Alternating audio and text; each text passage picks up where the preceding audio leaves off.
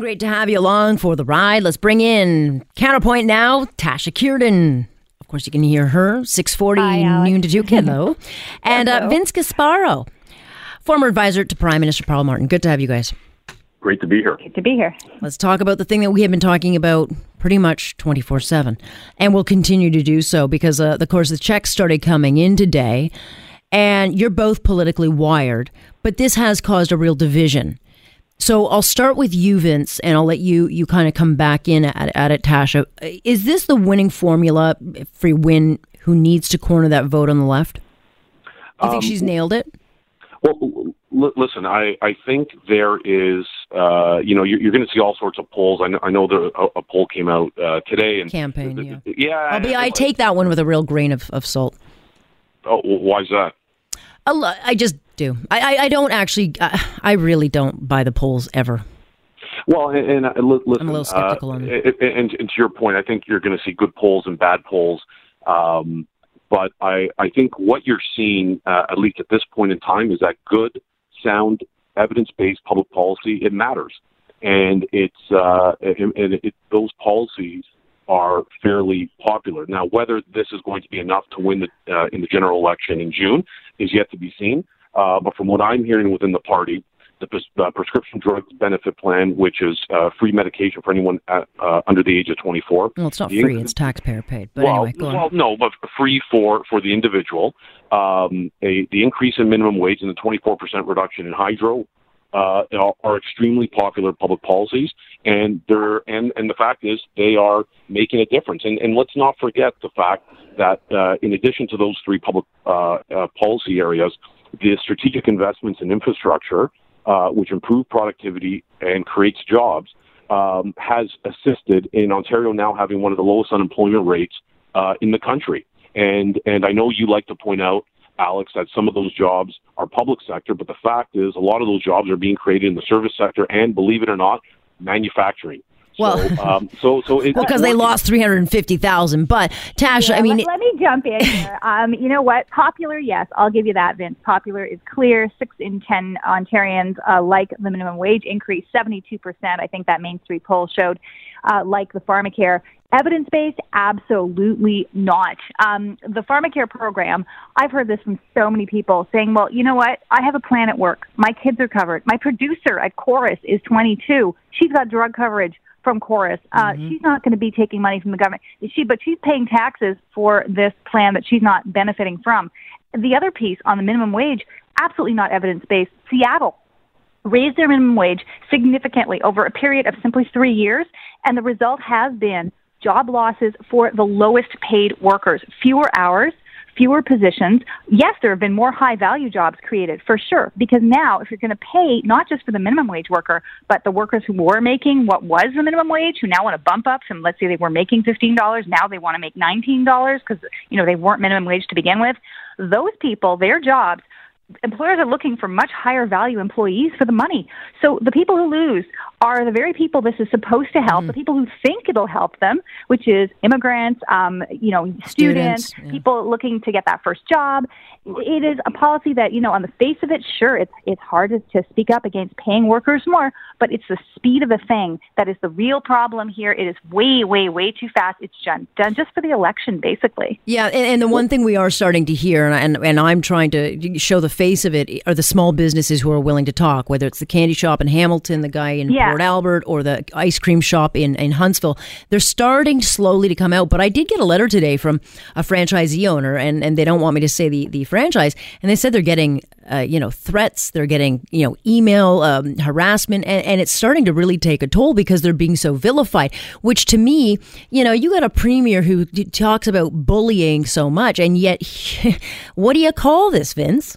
Well, look, I am not going to defend any sort of class type warfare that that people. But that's what this is about. Well, no. Well, excuse me for a second. In all fairness, that is the Conservatives trying to create something that isn't there. What are you talking about? They haven't. Hold on. Listen. You know what? It's not the Conservatives doing that. No offense. You hear this from business people themselves.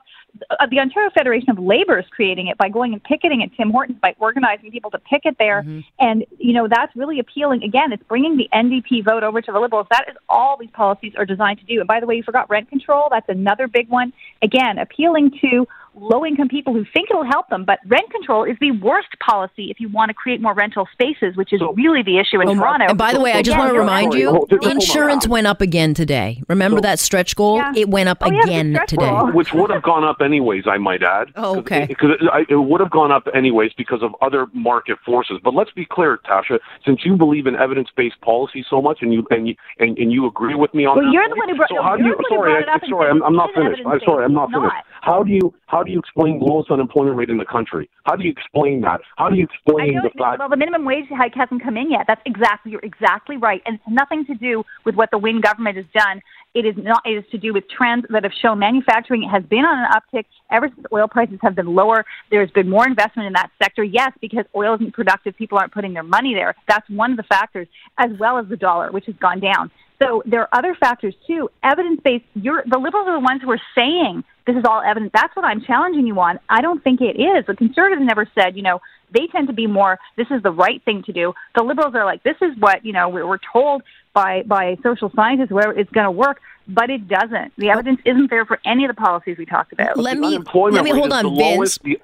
Let me go ahead. Go ahead. No, I was going to say, you're right. Unemployment's low now, but when the minimum wage hike kicks in, it hasn't kicked in yet. That's my whole point. You're going to wreck what's good that's going on. Yeah. Okay, let me play a clip, though, because I've only got a couple of minutes left, and I do want to get to this. One of the highest profile Liberals, it doesn't get much more liberal than this, Greg Sorbara came out very critically. Take a listen to what he said.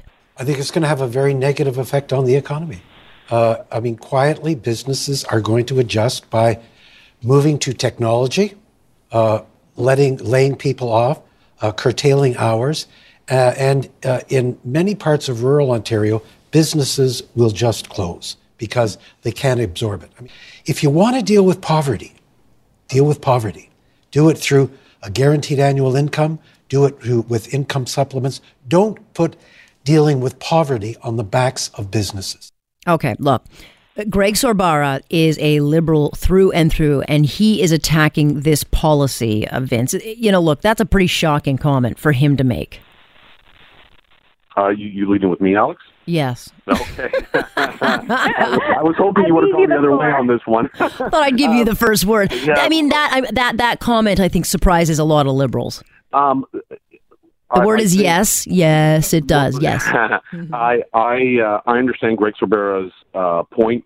Greg is a personal friend of mine, and I have a great deal of respect for him as finance minister. He balanced the budget. He was an excellent finance minister, and his overall point, I think, in terms of the government having a role in providing a livable wage, is a real one, and he talks about it. The fact that bringing in a universal basic income, which is good public policy and good economic policy as well, where the left and the right agree. And I should add that it's this government, the Liberal government here in Ontario, that is actually testing it out. So he has a point on some level, and I think, for example, you're seeing minimum wage workers getting back to the whole suite of public policy areas that we're looking at.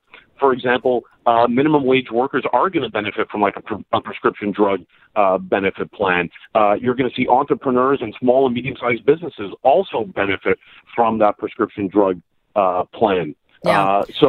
My point is I don't think you should be looking at public policy decisions in isolation in one specific area. You have to look at the overall public policy prescription being offered by the government. Yeah, let me. I've only got a little bit of time. I want to give Tasha a chance to jump in. I admire your attempt to select this one, but he clearly slammed it. He did. I have a lot of respect for Greg Sorbara too. I don't agree with everything he did, but he was, I will say, a very strong politician, a very strong and capable finance minister. He did balance the books eventually in Ontario. So, what I would say is I think he's articulating a point of view that the Liberals just don't want to hear. And the other piece that's not talked about either It's the government's going to benefit from this. Higher payroll taxes because wages are going to be higher. Higher taxes paid by individuals who are getting those that money. So the government is also getting a boost to fight its deficit. We're going to talk about what he did on that, to fight that on the backs of business. Basically, they're offloading the cost, and businesses is faced the choice of pass it to the consumer, who ends up paying then, or cut jobs. That's and right. Neither of them is a palatable result. All right, guys, I got to stop it there because I'm at a hard break. But when we come back, we will pick up the topic of Omar Khadr. You're listening to On Point here. This is Counterpoint. I'm Alex Pearson. We'll be back right after this quick break on Global News Radio. We've got Tasha Kiernan and Vincent Gasparo duking it out. And I'll start with you on this one, Vincent. We paid Omar Khadr a lot of money. It's the one question that Justin Trudeau has asked over and over again on this campaign tour. And now we learn through court filings that Mr. Khadr, in fact, can't avoid that huge civil suit against him by the widow of Mr. Spears, the officer that he killed. This is kind of trickle out information that I think is going to likely stick and cause some headaches for Mr. Trudeau, but there'll be a lot of people who are happy to hear that information. Well, I've said this before on air, and I'll say it again. I was not in favor, and I'm not in favor of Omar Khadr being paid $10.5 million from the government of Canada. This is one of the few public policy areas that I actually disagree with my government on and my party. I share the anger with a lot of Canadians on that settlement. What I will say is I hope he faces the full extent of this civil litigation, and that's what happens.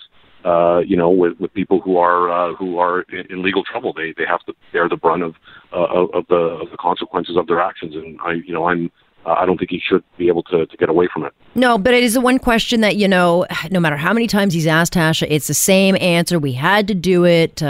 We had a choice. We were trying to save money. And that's all BS because they didn't have to do it. I think the public would have been more comfortable if the courts had decided. And if they decided, okay, we pay, I don't think it would be as big a problem as it is. I think so, too. I mean, I would agree with Vince on this. I don't think the government should pay it, especially in the absence of any court or order or even an argument attempt to be made before the courts to establish a quantum here, because the number was pulled out of thin air. This Omar Khadr can say he suffered not at the hands of the Canadian government. This is the irony here. He suffered at the hands of the American government. He can say that. His detention was extremely unpleasant, as anyone who would be detained at Guantanamo is. But the Canadian government wasn't the one there who was doing the waterboarding. Yeah. It was the Americans. The Canadian government's sin in all this, if you will, is that they shared information with the Americans. They took information that was obtained under duress and used it in their own proceedings. So really, is that worth $10.5 million? I don't think so. I mean, I hope the widow of Mr. Spear recovers at least some of the money that she has this judgment. Obviously, she won't get all of it because, he wouldn't have $132 million or whatever it is that she's seeking. I'm sure he'll crowdsource for it. Well, you know what, though? But the point is that this judgment would go somewhat towards that. So no, and Alex, I think the other point here on the, and I don't want to hammer on this point too hard, but the fact of the matter is, yes, Omar Khadr killed a U.S. soldier and wounded another one. But the other part of the story that I don't think has gotten enough attention is this is a guy who was building IEDs and leaving them at the side of the road. Yep. And who knows how many people, men, women, and children, and soldiers that he indiscriminately killed. We don't know that. I'm strongly against this. I think I think it was bad public policy. It was bad politics, and that's why it's sticking to the government. I understand, I guess, from an intellectual standpoint, why they wanted to settle, but because they didn't want to pay more later. Okay. I understand from that point. But this is one of those times in life where I think you fight the fight because it's the right thing to do, and they should have just fought to the end. But and I think Canadians would have understood, and I think we would have all understood if the government forced the government to make the payment. Then I think we just would have said, look, the government, the courts forced the federal government to do it. But like I said, I think Tasha and I are in agreement on this one. Are you into the sauce tonight? Must be a good sensibility sauce. There we go. Donald Trump causes a S-storm over his S-hole comment. You know, some say he was just simply speaking truth, or that he's breaking political correctness. And I'm going to be speaking to an international journalist who spent a lot of time in these places who will say they are those things, but there's a but with it. Where does this conversation go from here? Because now there's reports that President Obama called Syria a S show in private, and that didn't get nearly the scrutiny, and that was just a couple of years ago. Well, I think there's a difference there. If I might start on this, and I think that the difference is that here the issue was DACA. It was the Dreamer policy. It was immigration policy, and it also comes on the heels of Donald Trump making comments about Charlottesville that would give the impression that he is, sees the point of white supremacists. He's been called a racist by many people throughout the campaign, throughout his presidency. This adds fuel to that fire. Obama wasn't carrying that legacy, and he wasn't talking about bringing in people from Syria. That wasn't the issue. Describing what happened in Syria as an S show, there's a war going on there, and that's a different matter entirely. Here you're talking about countries that, for whatever reason, Haiti suffered a huge earthquake, and the anniversary today. It's been its economy, most people will say, has been a basket case for years. That is not an argument, but it's that people would contradict, but the way he phrased it led to say, well, we'd rather take countries like Norway. We want their immigrants. We don't want people from those other countries.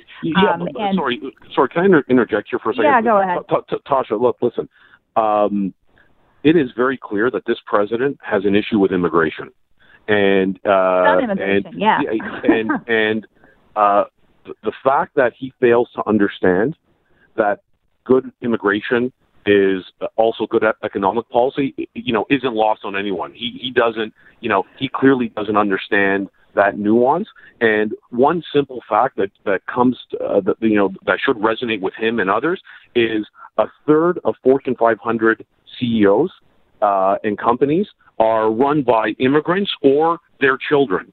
Mm-hmm. Immigration provides a huge economic and social benefit to the United States. It provides a huge economic and social benefit to Canada. And when you have a leader, a president using language like that, it not only takes away from any sort of public policy decision that's being made, but that becomes the focus, the language. And this president, again, has a problem with immigration. A lot of people have called him racist. A lot of his actions would be deemed racist and comments that he's made. So it shouldn't be surprising to anyone. But it will play big with those who support him and sit in a bar eating peanuts or go to the grocery store and say, well, that's how I talk.